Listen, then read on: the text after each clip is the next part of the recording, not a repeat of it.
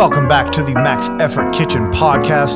We got a great segment for you. It's called The Athlete and the Chef. So sit back, relax, and let's go.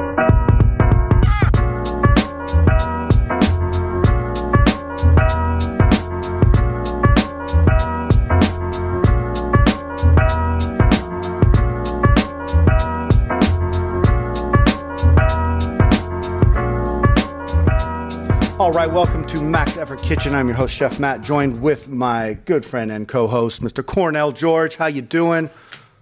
I am doing great. I am beat to hell, but I'm good. How about you?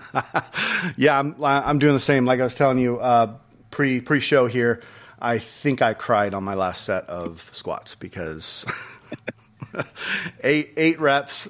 Okay, so it said, now I probably did this wrong, but the RPE, how it has the numbers, I just took that as like, if it was an RPE of 60, and this is probably sacrilege, but, or maybe not, RPE of 6, I just did 60%. RPE of 7, I did 70%. And then RPE of 8, and I did 80%. I don't know if that's right or not, but it hurt. So I look at it as a 6 is supposed to not feel heavy. A 7 is supposed to be medium. An 8 is supposed to be like, that's pretty heavy. And 9, it's like, you better make it. And I'm not a big fan of RPE because I don't think that people really know what they're capable of. Right. I think that people are capable. They're either capable of a lot more than they think they are, or they're capable of a lot less than they think they are. Yeah, I think it kind of depends. When you leave it up to being subjective to me, at the end of my workout, I'm like, this could go either way. I could either just bury myself or I won't do enough. So I don't know. I mean, I ended my last set of 8 at, what was it, 152, which is about 80%. Maybe a little bit more than 80%. But it was enough to be heavy at 8 reps at the end of my session. And for those of you who don't know, and this is by no means a selfish plug by any means, I've joined the Strength Tank programming. I am a remote athlete. Are they an official team, or is it just kind of yes? No, they are official USAW team. There we go. They are. I'll tell you, it's refreshing, and I think that I've said this a lot to Cornell, so he's probably like, yeah, I've heard that. And I say it to all my other friends, but I'm getting strong, and I feel it, and I haven't even lifted over 70% yet, and it is awesome. I'm walking away from these sessions almost feeling like I'm just starting weightlifting, but I still have a base under me. But like this is gonna. I can't wait to peak on this. I cannot wait. No, it's real fun. I'm about 6 weeks into we're doing like a 12 or 13, no, I think 12 or 14 week cycle. It was kind of up in the air a little bit just based on when this competition that we're doing is. But the first 4 weeks, I was tripling 90% in the snatch. Wow. So, and the first week, I was not. So... Also, we were doing a clean front squat jerk, and I made an attempt on the 4th week at a PR clean and jerk with a front squat in it. Wow! Didn't you made it though? Didn't you?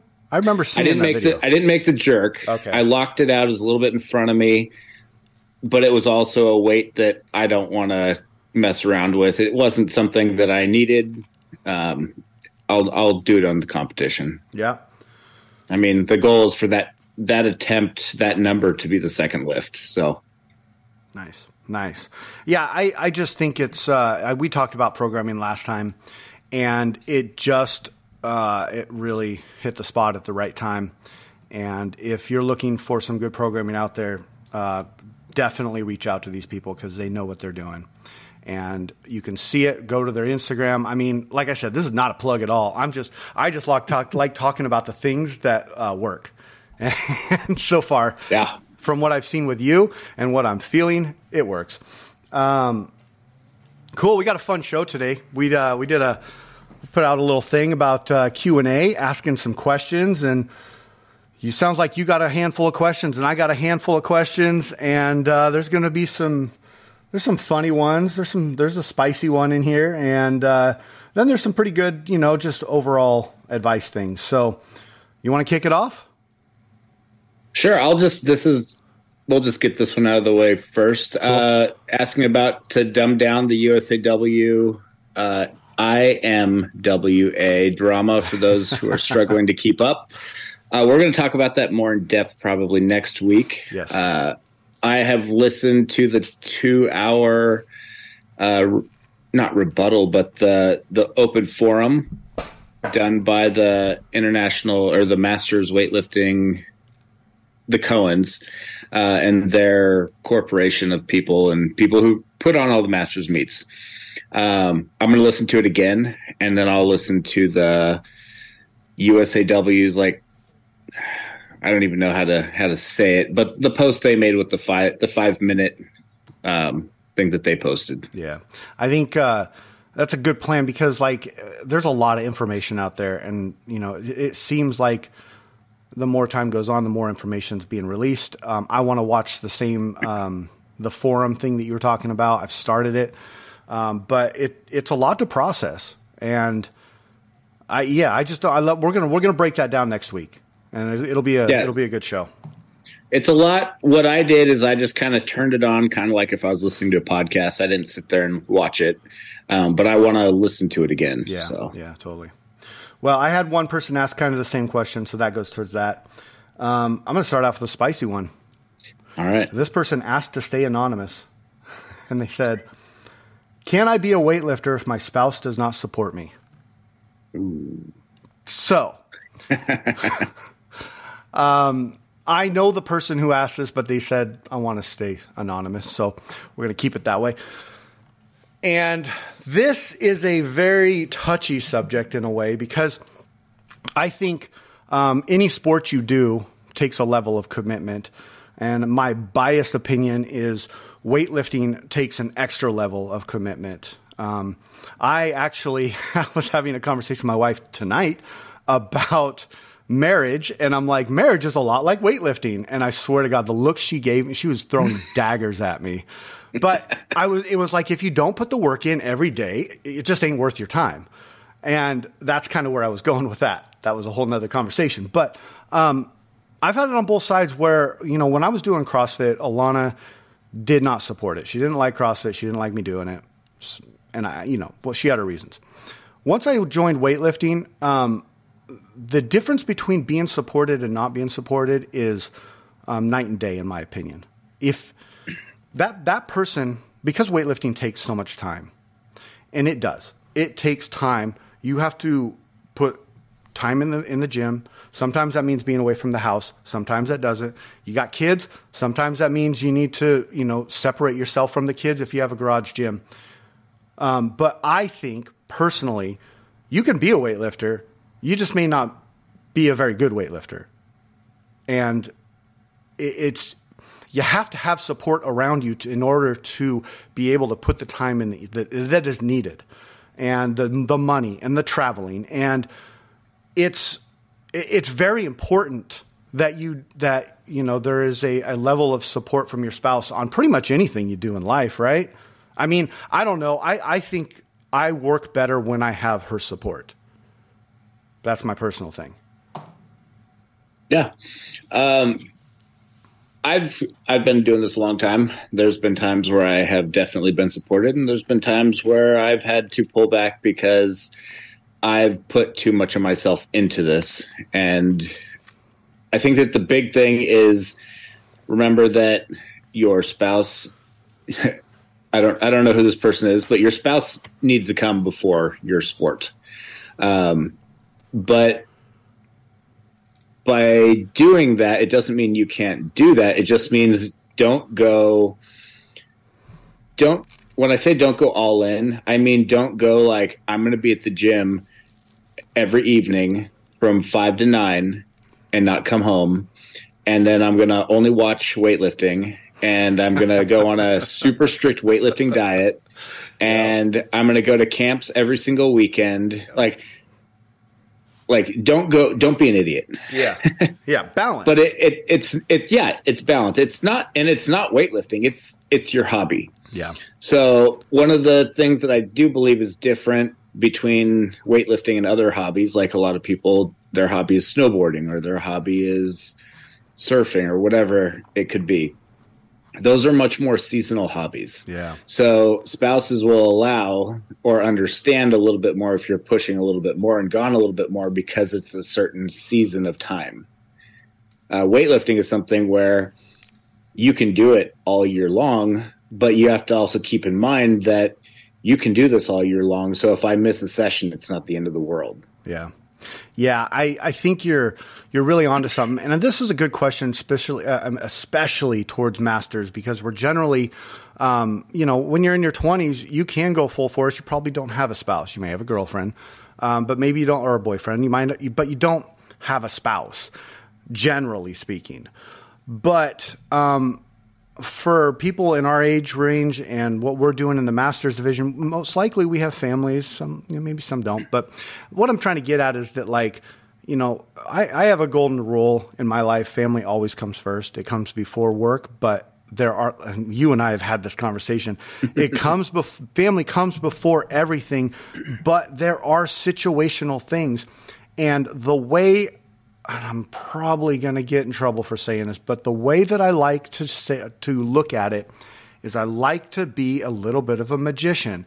So if I'm going to take something away from my family to focus on weightlifting, I'm going to give something back to them either prior to or afterwards. For instance, going to the camp, going to a weightlifting camp. I generally will say, cool, why don't you grab the kids, meet me at X, Y, and Z, wherever we're at, and we'll go get an Airbnb for the next 5 days after the camp. That way we can spend some good quality time together. But it's about finding that balance of, like, being available and open for your family and your wife and your spouse, but also focusing on weightlifting and doing what you're putting out to do, which is your goals. And Cornell, you said it best. This is a hobby. We can't let hobbies take over, but at the same point, you got to do stuff for yourself. So you got to have a good balance. Like, it's just a teeter-totter. That's what it is. Sure. I think the other thing, I don't know who Mr. Anonymous is, but depending on how long you've been married. Yeah.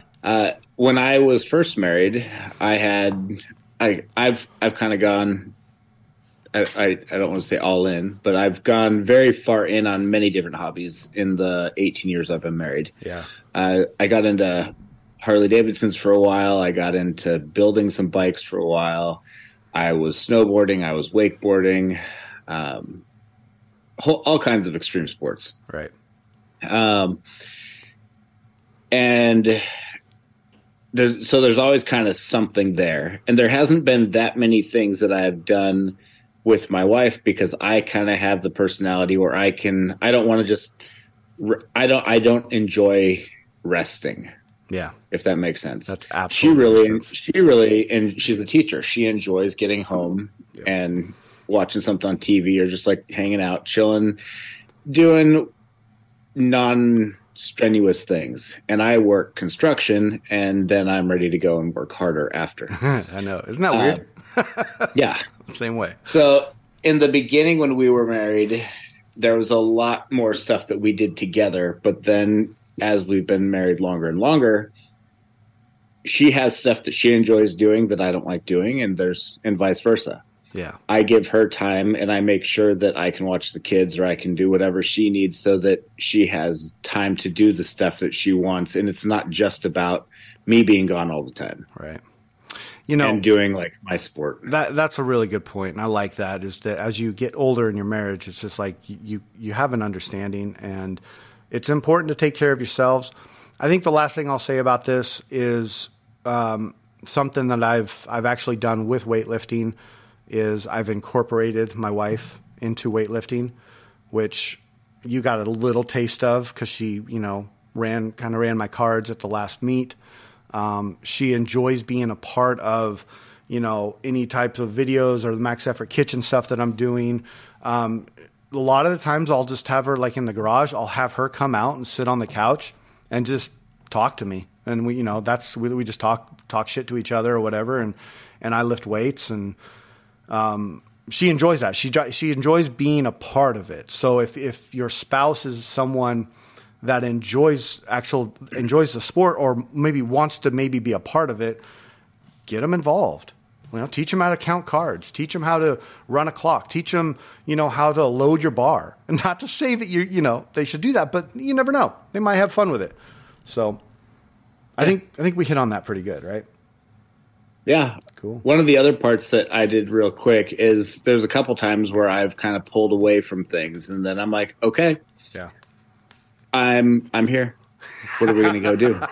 And I'm real annoying, not necessarily on purpose, but I'm like, I'm not just going to sit around and watch a movie. Yeah, no kidding, right? Like we got to go do something. You want me to be around more? We got to go do something. And then she's like, yeah, go do your thing. Yeah, go get out of here. Go lift. Yeah, I like that. A little reverse psychology.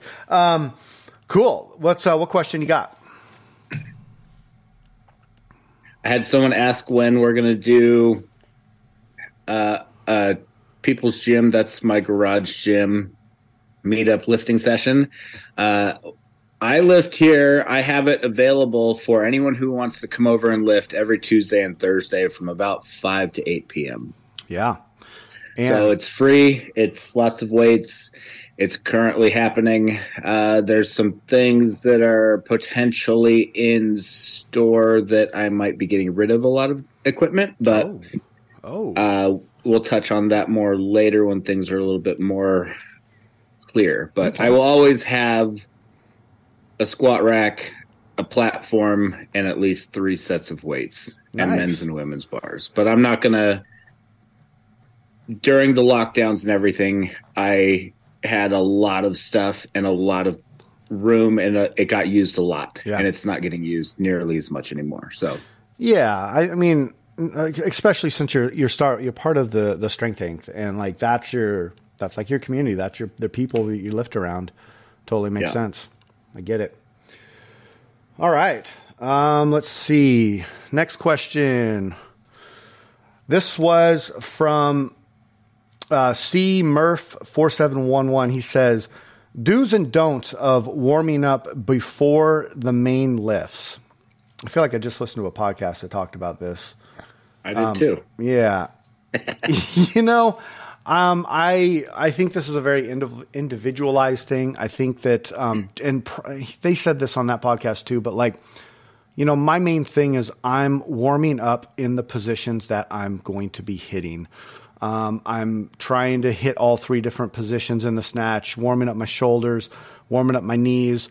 You taught me a fantastic warm-up that I still do to this day, which is when I'll put the bar on my back with a snatch grip, and I'll do a squat, and as I'm going up, I push it up into the snatch, and I drop down into overhead squat, and I bring it down. I do like 10 of those. That really gets the blood moving. I'll usually go on a walk before I even hit the platform. It's like a 10-minute walk, nothing.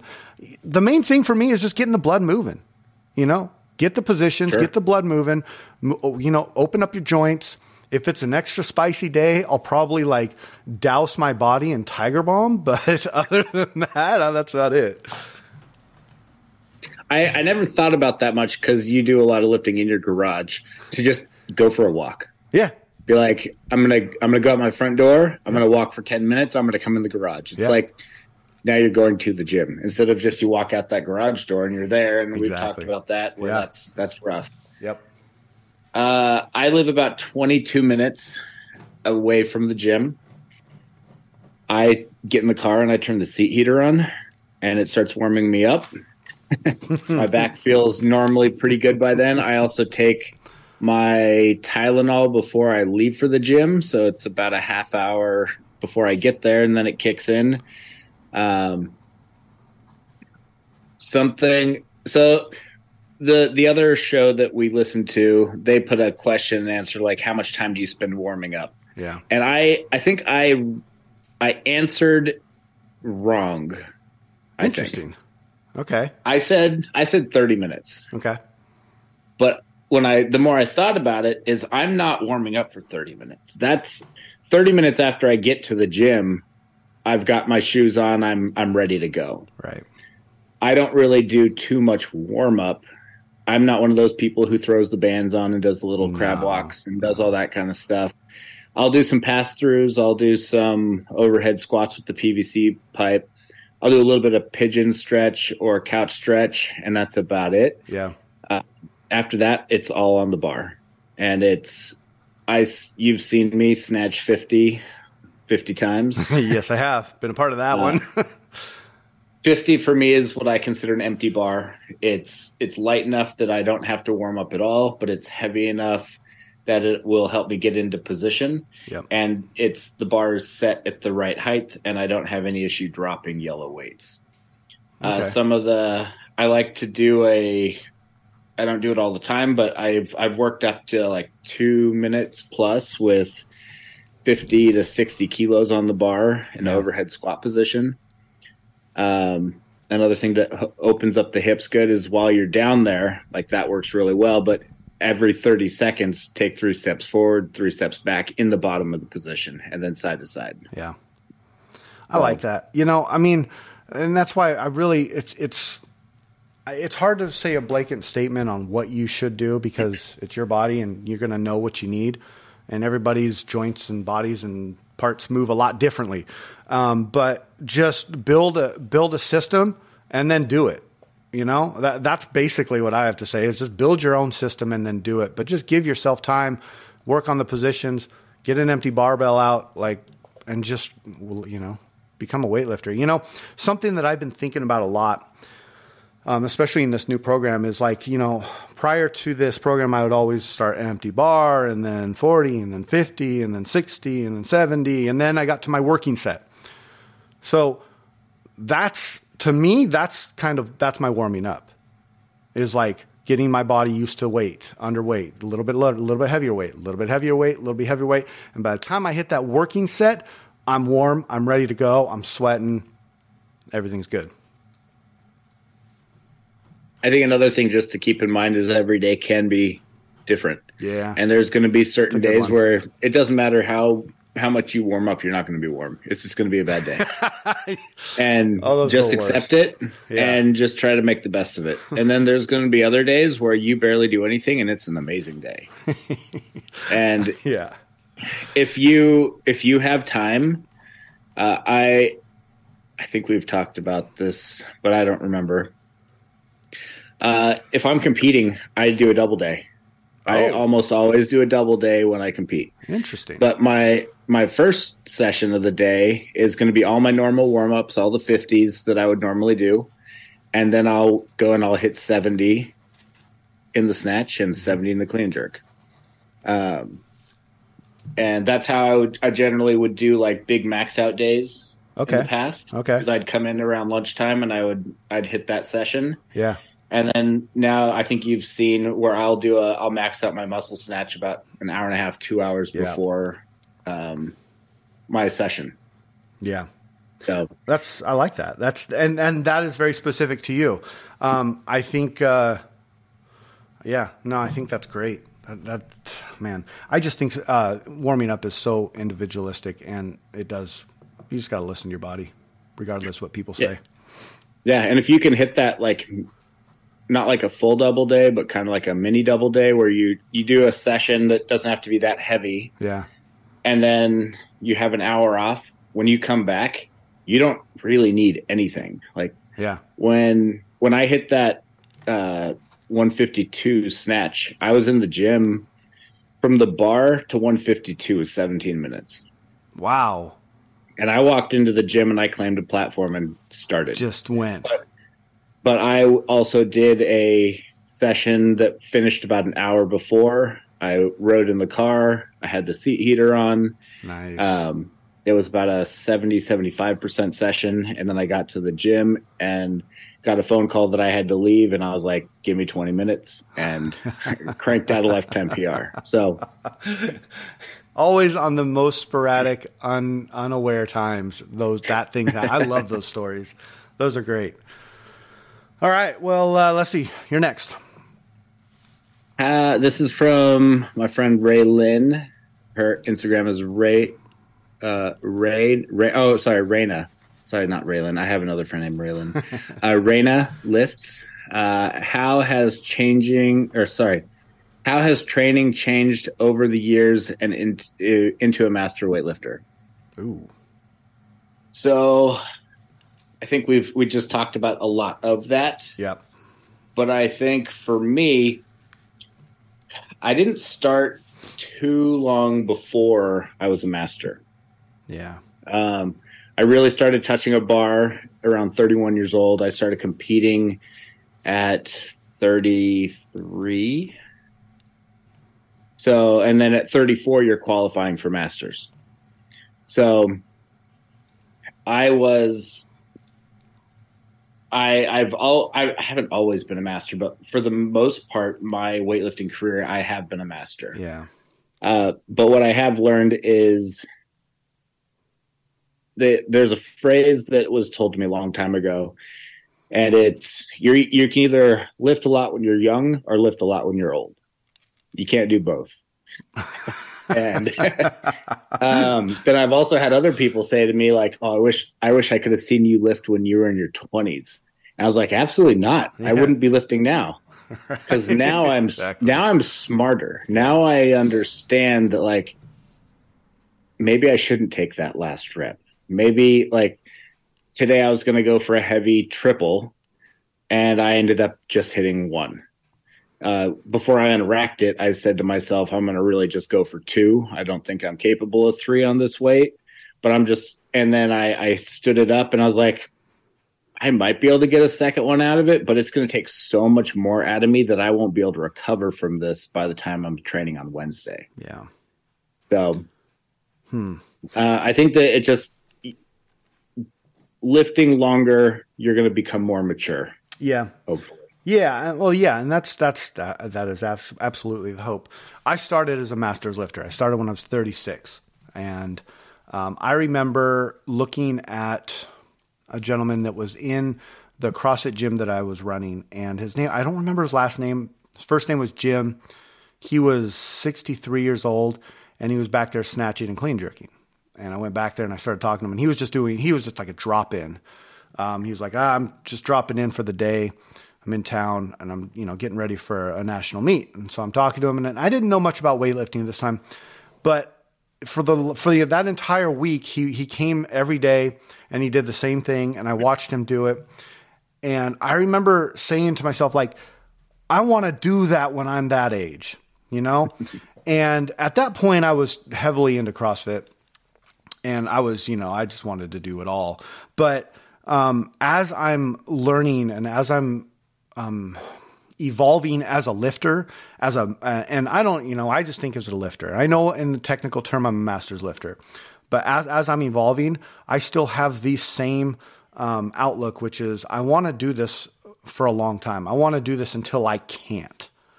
And so what you're saying is like, so I guess my thought philosophy has changed based off of wanting to keep it in my life for a long time.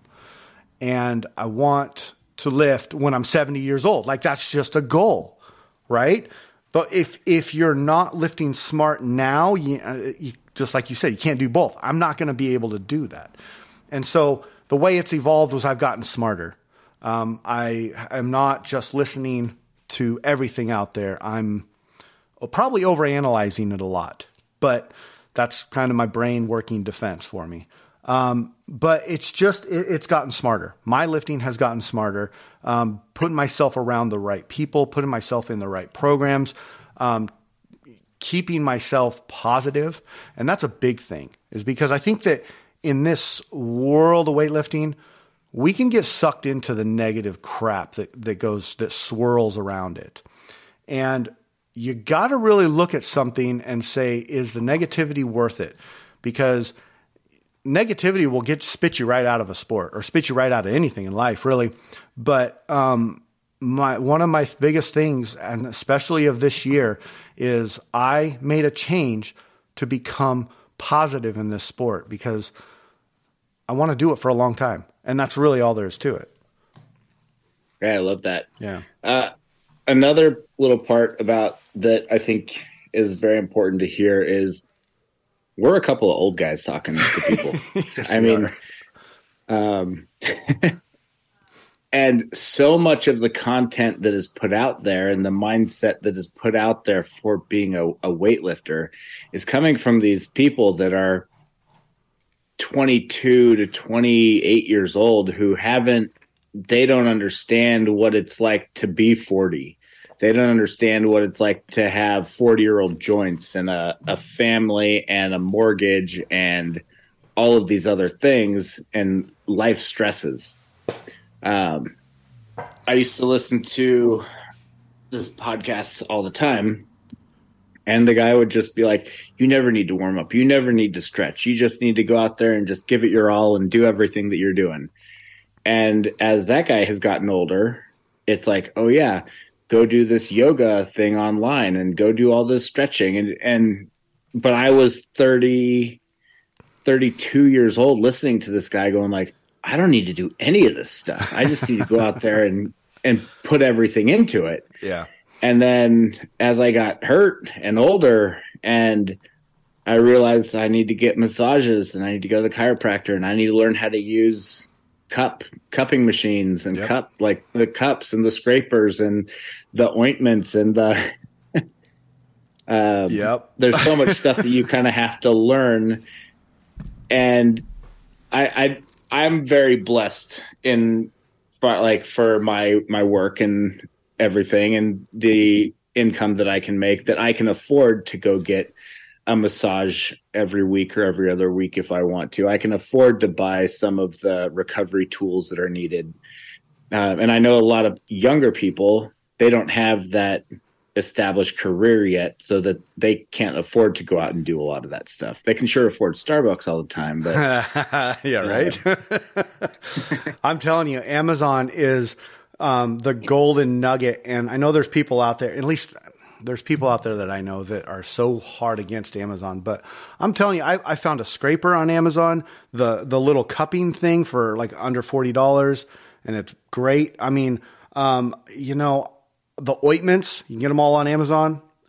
This stuff's not that expensive, but it's apps. I have what I call my first aid kit that sits in a little drawer out in my gym. And it's like, it has all of this stuff in there. The Theragun, the cupping, I have a little floss thing in there that I rarely use. I should probably use that more. But, that's one thing, what Cornell's talking about is like, really taking care of your body outside of the platform, because it's necessary. 100% necessary. Yeah. I remember hearing something that anyone can work out really hard for an hour, but it's the other 23 hours that will affect that hour of working out. Yep. And the one thing that we all have, I'm going to say most of us all have the most control on, is our sleep. And I'm going to, I'll preach that to the day until I die. Like, your sleep is your best source of recovery. Exactly. Yeah. All right. Let's see. I got a question from Damon. It says, I've been inconsistent for the past 5 months. I'm starting a new program. What numbers should I base my percentage on in this new program? I'm going to let you take this one. I'm going to take this one because I am friends with his programmer. Yep. And I know I've gone through some of her programs and I understand her philosophy. Damon, you need to go off of whatever you have hit your best numbers ever. There you go. Somebody who is bringing on a new athlete, or you are starting a new cycle at the first week it is being available, there should not be anything that you can't lift in the next 4 to 5 weeks. And if you're going to be consistent in the next 4 to 5 weeks and it starts pushing 80, 85%, you're going to be okay by then. Because the beginning of a cycle is supposed to be like, hey, we're going to get a bunch of reps and we're going to build that base. We're going to make you comfortable making these lifts at the lighter weights. And it's not going to be just like push to max out. And then you're like, oh my gosh, I can't hit anything that I want to hit. And I know that I used to hit this, but it's going to be appropriate because I know the program that you're on, so you're going to be in good shape.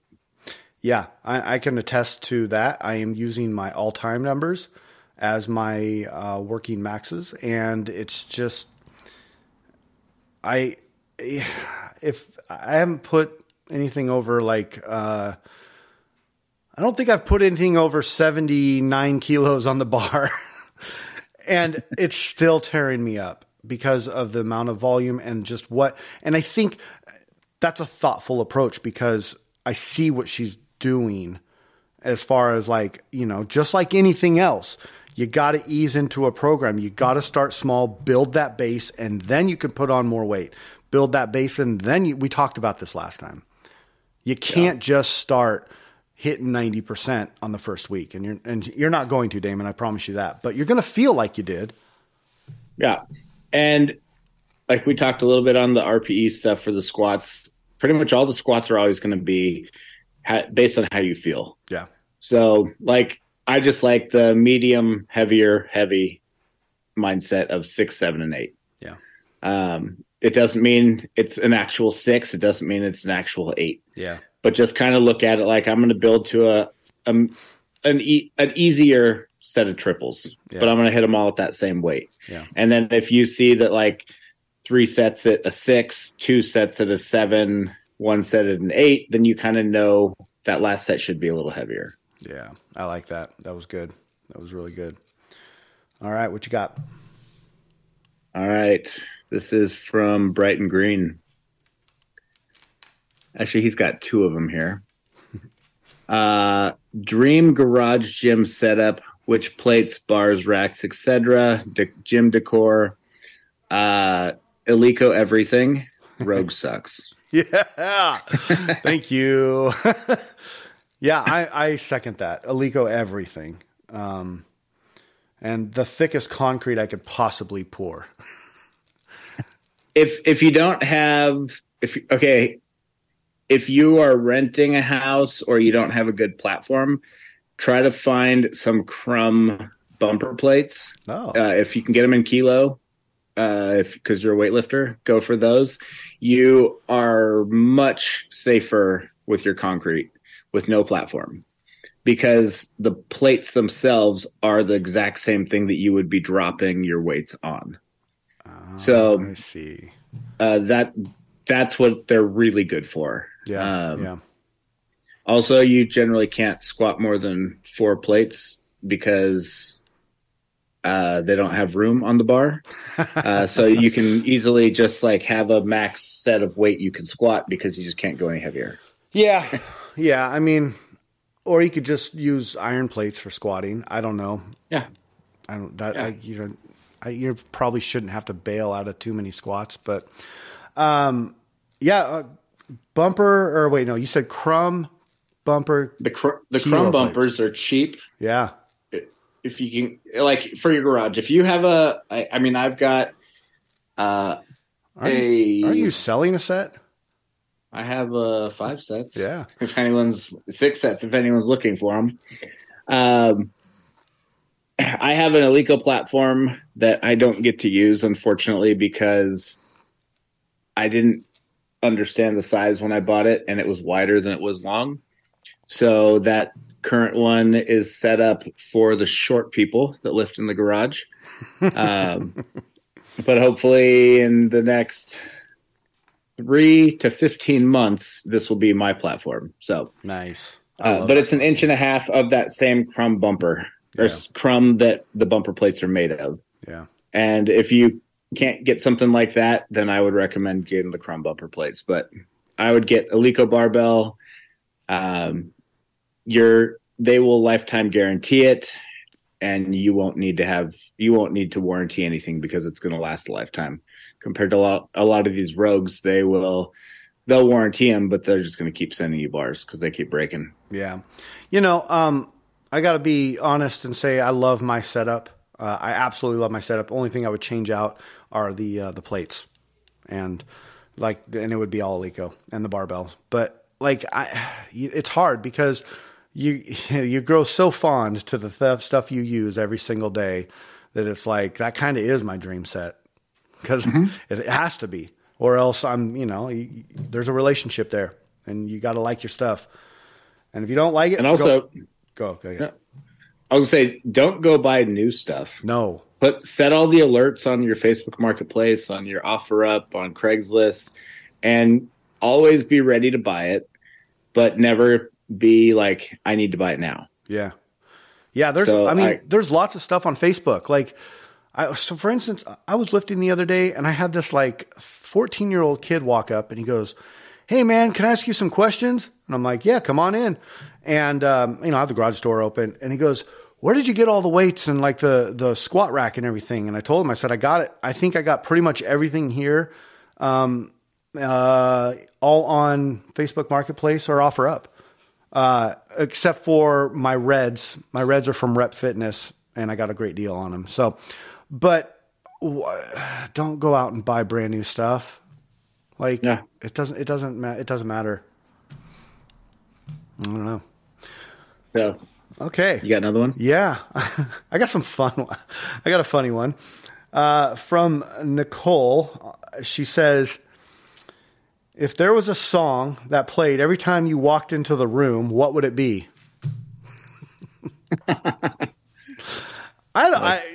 Yeah, go ahead. The gym or gym or just any room in general? I don't know. I think they're speaking of, they just said in the room. This is for reference, this is a non-weightlifter. So I don't think she meant necessarily the gym, but let's move it a little bit and say, if you were to walk in the gym every time, what song would be playing? What's your theme song? I don't know. Right when I walk in, it's always like, what's going on?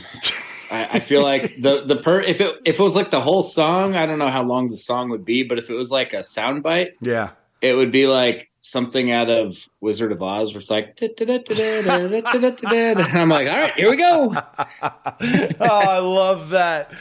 I don't know why I keep thinking the Hell's Bells from AC/DC, like just the beginning, the bells. Like when I walk in a room, I for some reason I would hear that. I don't even listen to that song very often, so it's like, but that's what came to mind, so we'll go with it. Oh man, nice. Anyway, what you got? Anything else? One more from Brighton. This could be a hot topic, but okay. Which ROM 2 colorway is the best ever, and why is it any of the white colors? So that's a Nike ROM 2 people are very passionate about their shoes. Yes, they are. And I will say the ROM 2s are not the good colorways. So a lot of people don't know that there actually is a ROM 1, Romaleo 1, that looks the exact same, except for a couple little stuff that you wouldn't really notice by looking at it if it didn't say Romaleo on it and not ROM 2. Right.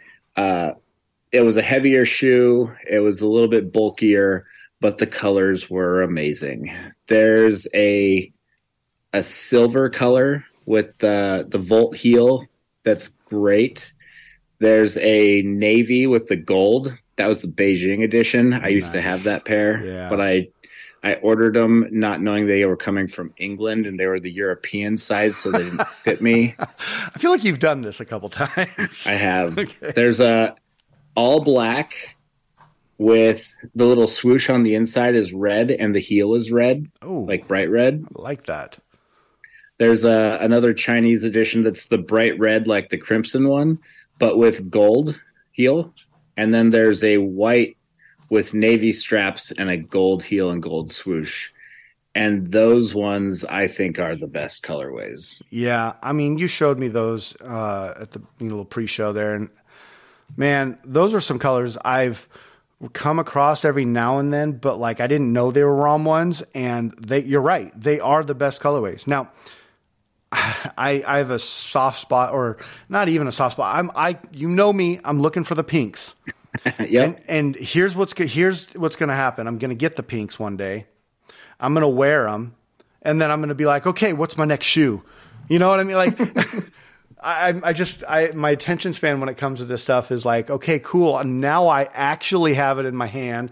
I'm going to use it for a little bit, and then I'm going to look for the better colorway or the better shoe or whatever. It's an ongoing thing with me. And to the point where I have a couple of people around here that will lift with me, and they'll walk in and be like, "Oh, I like your wall of shoes that you don't use." And I'm like, "Shut up." Yeah, I know. I get it. But yeah, I always wanted the bright red ones, all red, not the maroon ones, but the red. And I ended up getting them probably 2 or 3 years ago, and they are the shoe that I love wearing, but it's not the shoe that I wear all the time. Yeah. Yeah. I feel like that's how the pinks will be too. I like specific shoes. It's weird because like I like the Adidas to actually snatch in, but I like the look and the feel of the ROM 2s better. I haven't put ROM 1s on my feet, and then all the other ROMs kind of suck. So I don't know. You're going to get pink for me on that one, but oh, shoes.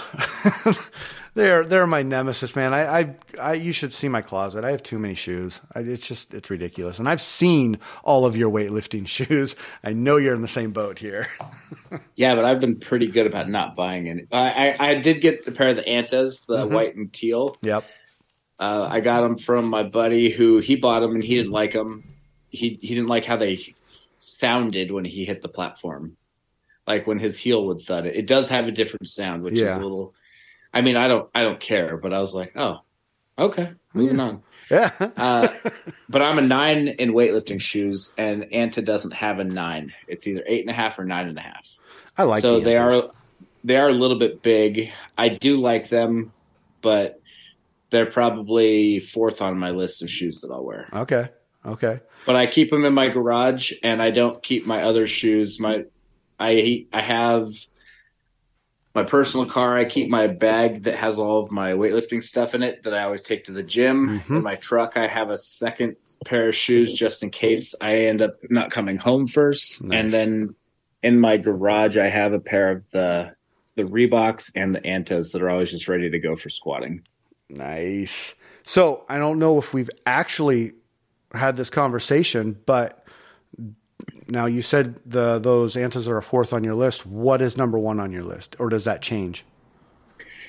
It changes based on what I'm doing. Okay. So if I'm getting, let's just say, serious about weightlifting, like if I'm getting ready for competition, the shoes I'm wearing right now are the Power Perfects. Okay. If I am wearing those, then I am actually much more serious about what's going on. I have a goal, I have intent, I have a plan. These are like my competing shoes. If you see in me and my Romleos or my Adidas or anything like that, I'm just having fun. It doesn't mean I'm not going to be lifting as heavy in those, but It means I don't have a purpose right now. Okay. I like that. I definitely have 2 pairs that I will only squat in, and I don't know. It's because they're comfortable to wear as shoes, and so like one of them is the TYRs, and the other one is the pair of Adidas Lestrongs. I think that's how you say that. But those Adidas Lestrongs, they're all black with the gold stripes on them. And they're comfortable and they look good. Like I just like wearing these. I'm like, I want to wear these outside, so I squat in them and it feels good. And, I mean, I'm not going to like change my shoes in the middle of a session, but if all I'm doing is squatting, I'm probably wearing a pair of those. So yeah, the first generation, which I think that's what you've got, they're nylon, not cotton. Yeah. That shoe, I rank that one with the ROM 2s. Nice. It's an extremely well-built shoe. I wish it didn't have the BOA. Yeah. I wish it was just laces because I think it's kind of funky. Yep. But that's a very good, sturdy, hard shoe. Then they got cheap and they switched it to cotton and they only last about a year. Yeah, I agree. The BOA, it just reminds me of snowboarding because I hated the boots that had them. I always liked to string my own boots so I could get it at the tightness that I like. But And then they started coming out with those, and this is where I'm really going to show my age. They started coming out with those, and I started making fun of those snowboarders that had them. But then I put a pair on. I was like, oh, these are all cool. They're fine. But they're real comfortable. Yeah, too. they are totally comfortable. So, but yeah, like I said, I just squat in those. I don't do anything else. And then I have a couple pairs that are just like, they don't fit me because I bought them at the wrong size. And so I just look for people to give shoes away to. Like if I have a lifter come in my gym, I'm like, what size shoe do you wear? They're looking at me like, why? And I'm like, because I'm going to give you a pair. They got feet. Because you just, I'm into feet. Yeah, because you just walked in here with no bowls on, so so you can walk away. Yes, I want to help you out a little bit. Let's see. This is my wife. I think that's all I think I got all my questions. Yeah, I got one question, and my wife had to interject something. She says, "What is the weirdest thing you secretly do daily?" And if we tell you, it's not going to be a secret anymore. But okay, I'll go. I'll go because this is something I do, and I don't think it's very weird at all, actually. But every night, I think it's about 9:15 ish, I will go into the kitchen. I will pour myself a full pint glass of milk. I'll get the cookie jar down, and I'll dip my cookies in there, and I will purposely not. Like I'll dip them in and eat the cookies, and I purposely will not drink the milk until I've hit my last cookie, and then I pound the whole glass of milk. And I'm like, gulp, gulp, and like I'm drinking, and she hears me gulping, and so she's like, she hates it. And my kids make fun of me, but I sit in the same spot in the kitchen every night, and it's just like, it's something I do. That's all. No, I like that. Yeah. I don't really have something I can think of. So if you've never seen me, I don't have any hair on top of my head. This is true. I have multiple bulldog head shavers, and I keep one in the car, and I shave my head in the car every day. Now, sometimes multiple times a day. I also keep floss in the car, and I floss my teeth multiple times a day. Like my car is like my bathroom. Yeah. Now, it's funny you say that because I think it was maybe the second or third time I had like been hanging out with you, and we were in a group setting, so it wasn't like we were just hanging out. But I saw you get out of your beautiful Charger, by the way. I'll never forget the look of that car. But anyways, and you get out, and you had that bulldog in your hand, and you're walking into the venue like shaving your head. And I'm like watching you, and I'm like, this is amazing right now. Because I always wondered, like, it's always perfectly shaven. And now I get it. Yeah. One of my buddies got it for me for Christmas, and now I have 2 additional. Nice. Nice. If you get the one for the car, though, make sure that it has the battery percentage, because I got one that didn't have the battery percentage, and then it would die and my head would be half shaved, and I was like, this is not good. So I actually have a charger in the car as well. Solid. All right, well, that was a good Q&A show. One of these days I want to do a live show, so I got to figure that out, and we'll make sure and push it out so everybody knows. But yeah, we'll try a live show. I've never done it. I thought a Q&A would be a good reason to go live so people could hear their stuff live and comment and all that stuff. But yeah. All right, man. Well, cool. Great show. You got anything?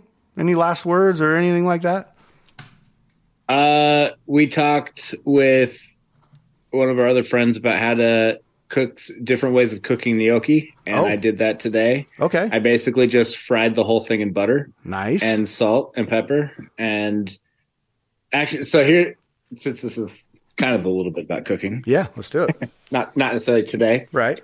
I made some chicken tenderloins. Okay.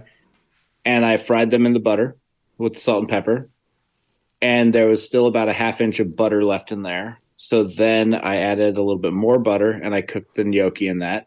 And they got real crispy on the outside and chewy on the inside. Nice. And then I removed all of that, and then I threw broccoli in that same buttered pan, and I just quick kind of cooked that, and it was delicious. That sounds fantastic. Now, so you said salt, pepper, butter. Yeah. it got the crisp and it was nice and fluffy on the inside? Yep. That's perfect. See, it was like finger food because I didn't have a sauce or anything on it, and I could literally just pick everything up by hand and eat it. Right. See, and we've talked about this. So traditionally, I grew up making every Christmas. This is what we would do. It would be a family event. We had a 9-foot kitchen table, and we'd all be out there rolling out the dough and cutting it, and we would drop it into this sauce that we cooked for 24 hours. And you knew they were ready when they started floating because they're bombs. They sink to the bottom, and once they float, they're ready to go. And so gnocchi used to be one of those things for me that was really close to my heart, and I thought there was only one way to do it. And then I found out about the pan fry. And I was like, oh, this is going to be fun. And so the other day when we were talking about it, I was like, just pan fry them in butter because it's potato, flour, and what better do we want to put on there? Butter. You want to take it a next step, add a little bit of milk, make a cream sauce, throw some herbs in there, some garlic. Mm-hmm. But I liked what you did with that, the little finger food. Yeah. That's cool. I got to get in on that right now because the gnocchi talk, we've been talking a lot about gnocchis the past couple of weeks, and it's been really good. That's why when I was at the store and I saw it, I'm like, I'm going to grab a couple of these. Yep. That looks like that's coming. That has to come. All right. Well, now you made me hungry. I'm going to have to go. It's almost 9:15, so I got to go get my cookies. Yeah, I was going to say you got 11 minutes for your cookies. Cookie time. All right. Cornell, awesome show. Thanks, buddy. I appreciate it. Great conversation. Hope you have a good night. Thanks for listening, everybody. And yeah, that's it. Adios.